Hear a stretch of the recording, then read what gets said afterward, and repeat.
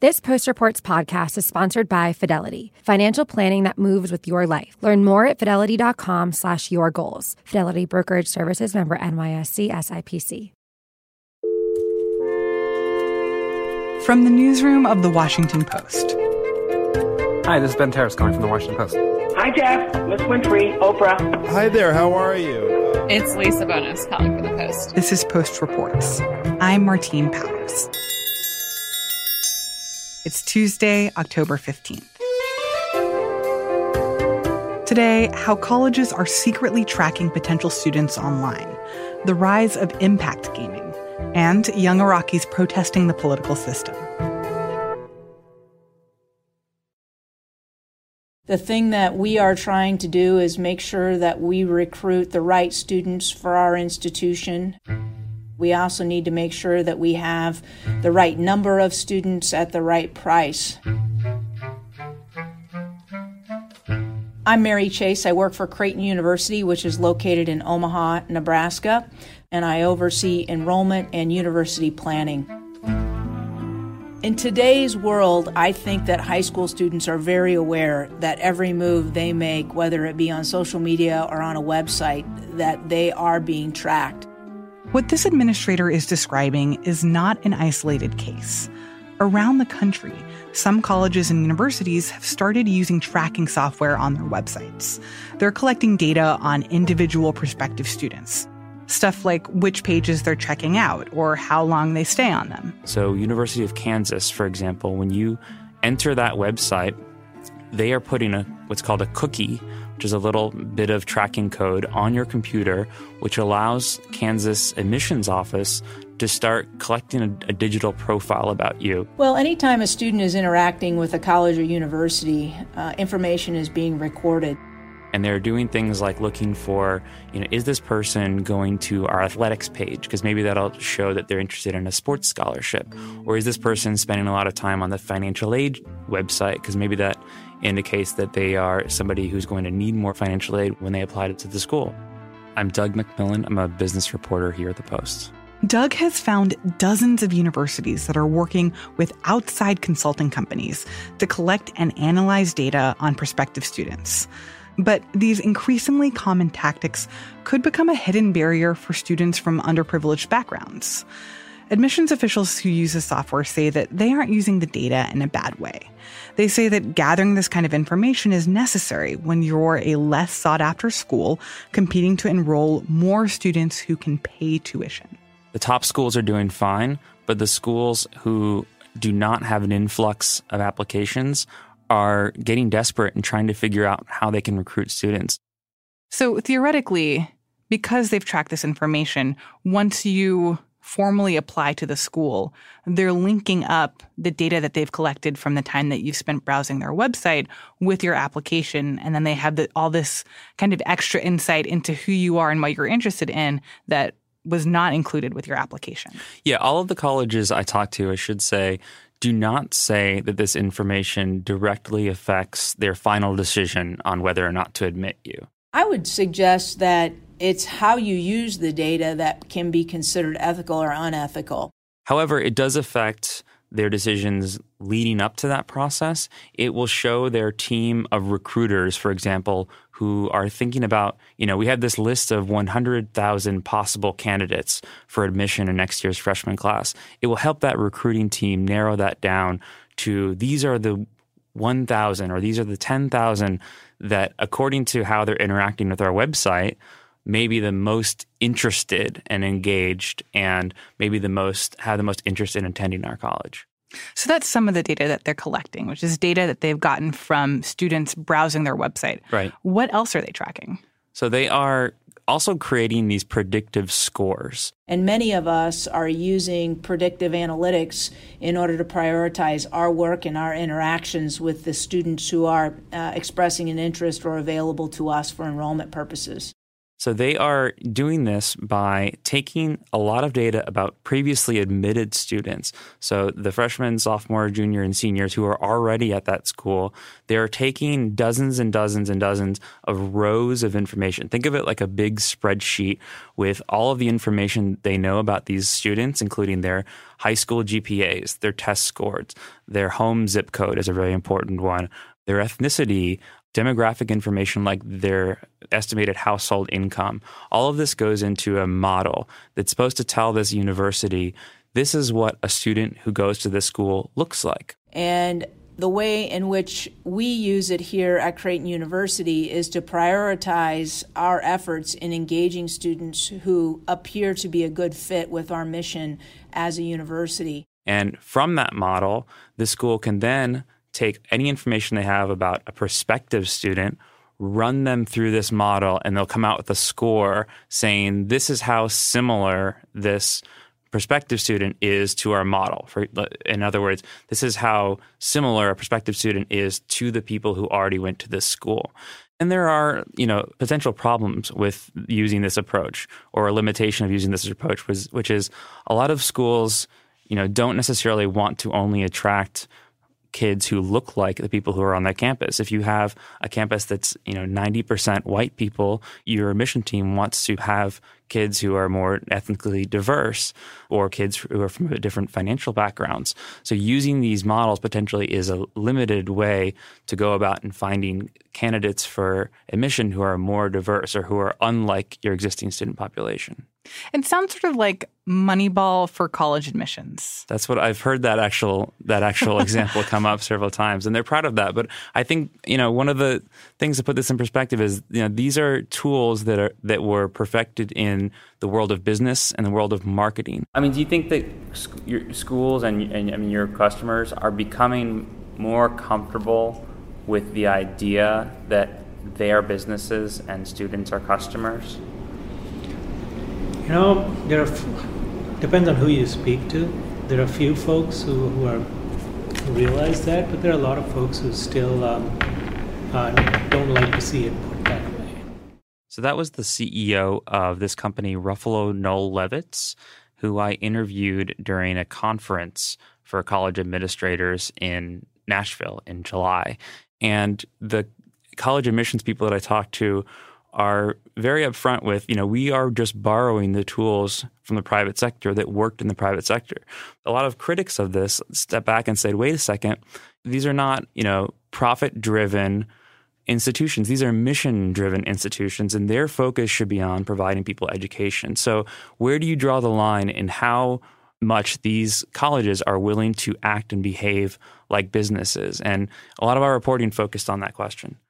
Well, what is the incentive for them to use this kind of very detailed data tracking in their recruiting and admissions process? I mean, is it that they want to raise their yield rate, like basically be accepting people who then say yes to them, that they don't want to waste resources on recruiting or accepting people that end up choosing to go elsewhere? Or is it something else? That might be one of the ways that the more selective schools are using this. For our reporting, we focused on less selective schools like Mississippi State University. They are interested in using this to find kids who can help them pay full tuition and pay higher tuition. So they were very upfront with me. They said, we are scoring students, potential recruits who are out of state, on their ability to pay. Because you want to find, this is the admissions officer at Mississippi State University, he said that, this tool helps you score potential students who come from wealthier families. So theoretically, even if you don't give the university's admissions office information about your financial situation, your income, and your ability to pay full tuition and not have to ask for financial aid, they might still have that information and theoretically say that they would prefer to have a similar student who is super wealthy and that they know will pay full price rather than admitting a student who isn't so wealthy and will probably need to ask for financial aid from the university. The colleges we talked to did try to be super clear in that they are not making final admissions decisions based on this information.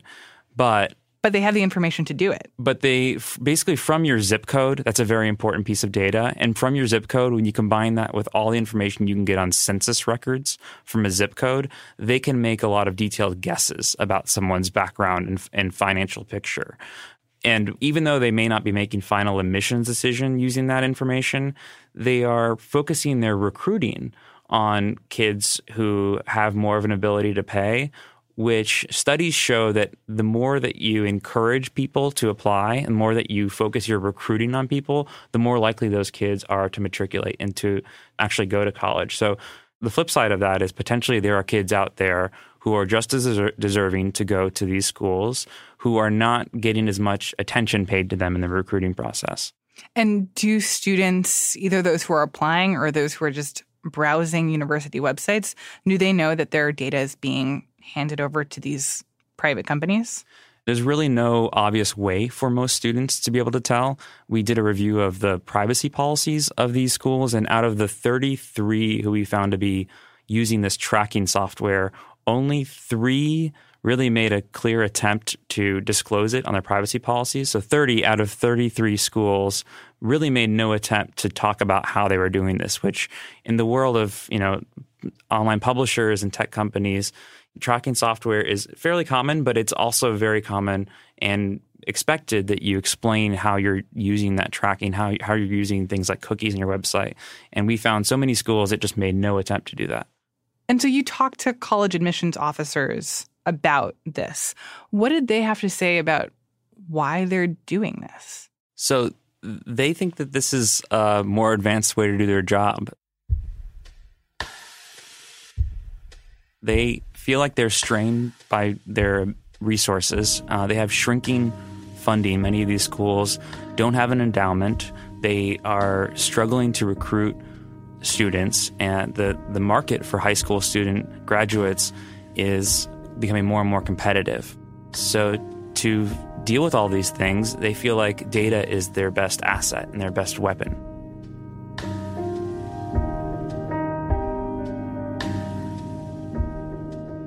Doug McMillan is a corporate accountability reporter for The Washington Post.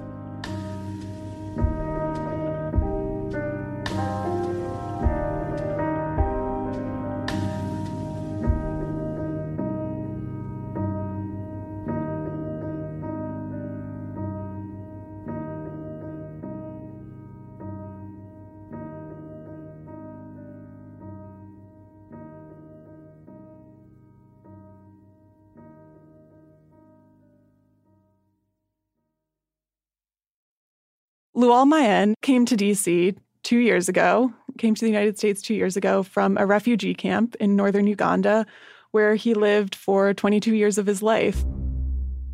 That's sports reporter Alex Andreev. He was born on the way to the camp. His parents, his entire family, was fleeing the civil war that was racking South Sudan at the time. It wasn't easy, it wasn't just only for my family, but they were relatives. They're a lot of people, more than 300,000 people were killed, on the way. So it wasn't an easy life, but it was good for us because we could wake up in the morning and not hear a sound of gun. So that gave us more hope that thing might change. The first time he came in contact with the computer was at a refugee registration center. From that moment on, he was just like, Mom, I want a computer. And his mother sort of laughed initially, that's impossible. What are you talking about? But it became very much her mission, too. His mother even told me when he was younger that he would cut boxes and sort of build these box theaters to create shadow puppet plays for other residents of the refugee camp. And, hundreds of people in the camp would gather around. And that was sort of the first moment that informed his mother, hey, if we are able to get him this computer, he can do something with it. He can make something out of it. And she saved up enough, got him the computer, and he became very determined from that point to learn how to use it because of his mother's sacrifice. That day changed my life a lot, and I couldn't process, what it took her to really get that $300 to buy for me something that she doesn't understand and something that I don't even understand, and just giving me that trust. And from there, I got the money, I was excited, and I, at the same time, wasn't, because I was thinking that if I don't utilize this, that means that I've really wasted a lot of time, and thinking about that. But at the end of the day, I was like, if she can do it, I can also do it, and work so hard for this. Every day since getting his computer, he would walk to an internet cafe where he would charge it. And it was a 3-hour walk, essentially. So he'd walk 6 hours, basically total, charge his computer. And that's where he started learning how to code. There was a friend he had from Kampala that would bring him some games and tutorials on a flash drive. And so he started teaching himself through these tutorials, this is how I use Unity. This is how I do Adobe Creative programs. That friend also installed Lual's first video game, the classic Grand Theft Auto. It's got racing and carjacking and shooting. Lual had so much fun playing that he decided to build his own video games. But he wanted to build games that were very different from what he'd started out playing. How about if I can use this medium to be able to help people understand how to build peace and conflict resolution? As someone who has been through war, I feel like if I can be able to make a game about peace and change the mindset of people, and that's where I got the inspiration of I don't know what it's going to take me to do, but I want to create a video game, yeah. So the first version of Salam was a game that was played on a mobile device, and basically you had bombs falling from the sky over this refugee camp, and then players had to try to tap the bombs that were falling and dissolve them with a cloud of peace would pop up. The next version of the game, which he's currently working on, is also called Salam, which means peace in Arabic. And that's a version where you're a refugee and you're running through a war-torn conflict zone, and you have to, jump over hurdles that get in your way. You have to feed them so that they have the energy to run. You have to give them medicine so that whenever they are sick on the way, they can get more power to be able to reach their destination. It's a very real scenario and situation, and something that, he personally was hiding from falling bombs, and so were his friends in the refugee camp. And that was, I think, just so fascinating to see that he was doing this for both a community of residents in the camp, but then also for the larger gaming audience, for anyone to sort of be able to feel what that experience is like. He initially was just sharing it amongst some of his friends in the camp, and then he posted a file of it on his Facebook page, which he said he didn't even realize whether or not it would work. It did. The game got attention in the right circles. Now he has a sponsorship through the World Bank. He has a G visa. So he's working out of DC and then trying to launch Junub Games, which is his company. A lot of the people that I know who are into games aren't necessarily looking for something out of their gaming experience that makes them think more about current events and humanitarian issues and the real world, right? It's sure. They want to kill the zombies. Yeah, it's escapism. So why would people want to play a game that is about this very real, very scary, very serious thing?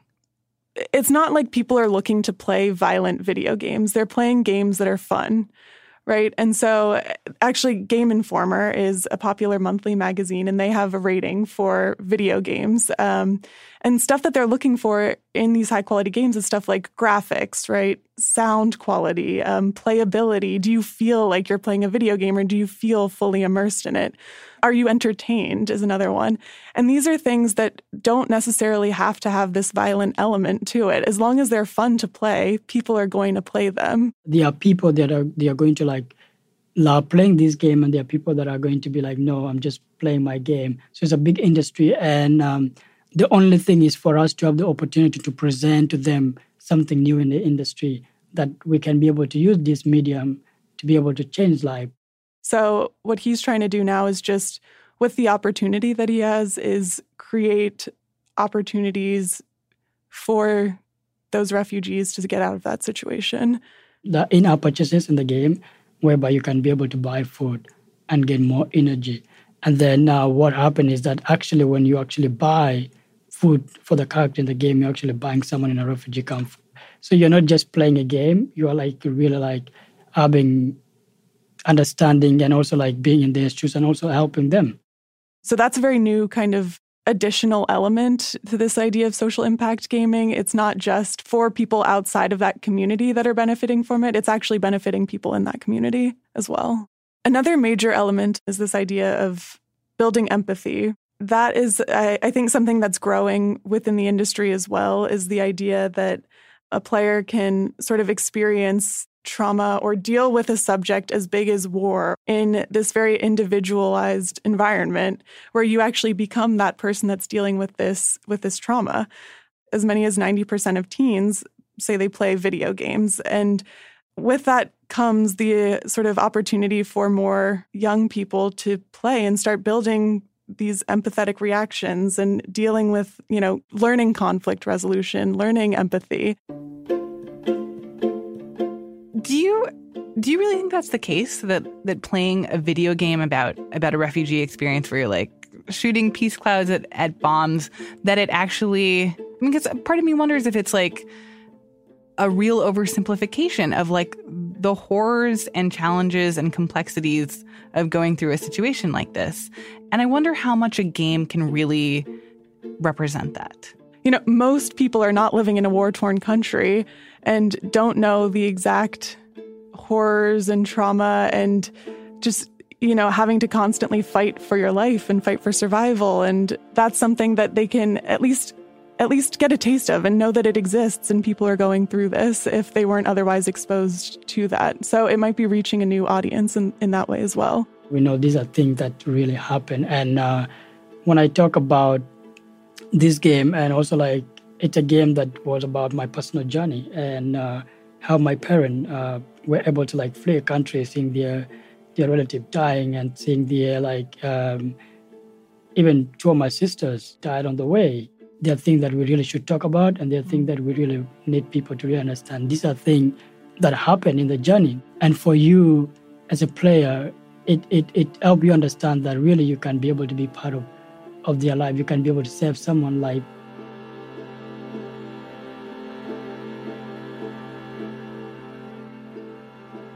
Alex Andreev is a sports reporter. You can see more of her work in the Post's new section about gaming and esports. It's called Launcher, and it debuts today.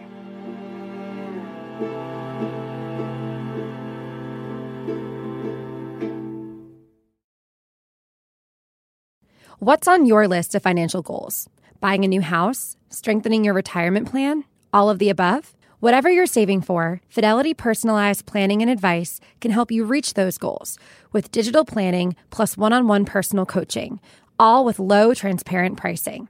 To learn more, visit fidelity.com/yourgoals or call 1-800-343-3548. Advisory services offered for a fee by Fidelity Personal and Workplace Advisors, LLC, and brokerage services provided by Fidelity Brokerage Services, LLC. And now, one more thing. Demonstrations in Iraq. People there are protesting unemployment, corruption, and the government's failure to provide basic public services. And many of those protesters aren't old enough to remember a time before the U.S. invasion and the fall of Saddam Hussein. Iraq has been hit by a wave of anti-government protests in recent weeks. In Baghdad and across much of the south, as of now, we know that at least 165 people have been killed, more than 6,000 people have been wounded, and it's really sent the country into a moment of political crisis. My name is Louisa Lovelock, and I'm the Washington Post's Baghdad bureau chief. These started as demonstrations against corruption, but as they met quite quickly with overwhelming force, the protesters' resolve really hardened, and the unrest really became a cry against the entire political system.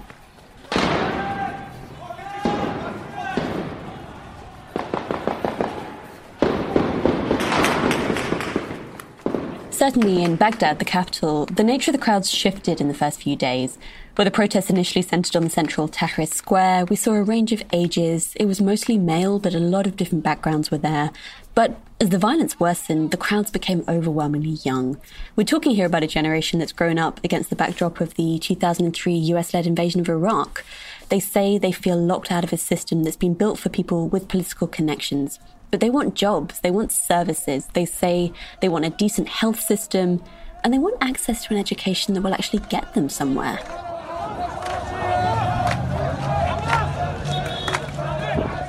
The protests were met with a pretty fierce police response. It started with tear gas and rubber bullets. Then the internet was cut to really stop the videos of the violence spreading. Within days, we were seeing some of the worst street violence the country has seen for years. We witnessed snipers on the rooftops. We saw them firing into crowds. When we went out with an ambulance crew at night, we actually witnessed firsthand how medical professionals were being targeted too. The casualties were being sped out on motorcycles to a place where medics could meet them, but shortly after arriving, the security forces fired tear gas on the spot we'd been in.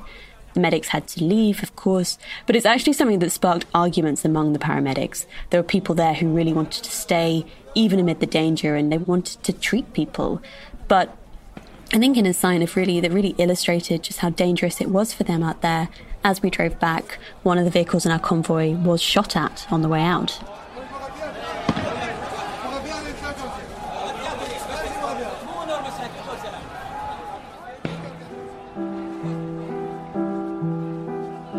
This has posed one of the biggest challenges to date to Prime Minister Adel Abdul-Mahdi's government. He came to power a year ago, and although as of now the protests seem to have been largely extinguished, it's not clear that he's really going to be able to make the reforms that he needs to stop this boiling up again in future. He's announced a new economic plan, which he says will help ameliorate the problems that the demonstrators are rallying against. But economists are questioning whether the plan, if he can even implement it, which is highly unsure, will really make a difference, or whether it's so expensive that, in fact, it will make the economy worse. At its heart, this is a generational clash. It is, in many ways, the people against the politicians, particularly the young people against the politicians. And it looks like the latter has won for now. But without any signs of meaningful political reform, it's hard to predict that we won't see unrest like this, or even worse, boiling up again in months to come.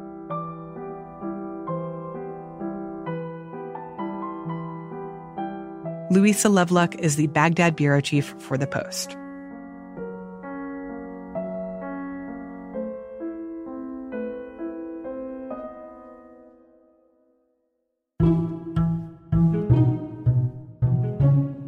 That's it for today's show. Thanks for listening. On tomorrow's episode of Post Reports, we'll have a recap of the latest Democratic debate, the first since the launch of an impeachment inquiry into President Trump. That conversation will be with guest host Nicole Ellis, who's filling in for me for the rest of the week. Until then, I'm Martine Powers. We'll be back tomorrow with more stories from The Washington Post.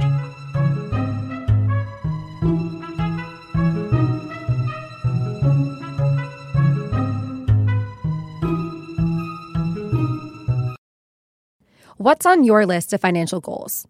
Buying a new house? Strengthening your retirement plan? All of the above? Whatever you're saving for, Fidelity Personalized Planning and Advice can help you reach those goals with digital planning plus one-on-one personal coaching, all with low, transparent pricing. To learn more, visit fidelity.com/yourgoals or call 1-800-343-3548. Advisory services offered for a fee by Fidelity Personal and Workplace Advisors, LLC, and brokerage services provided by Fidelity Brokerage Services, LLC.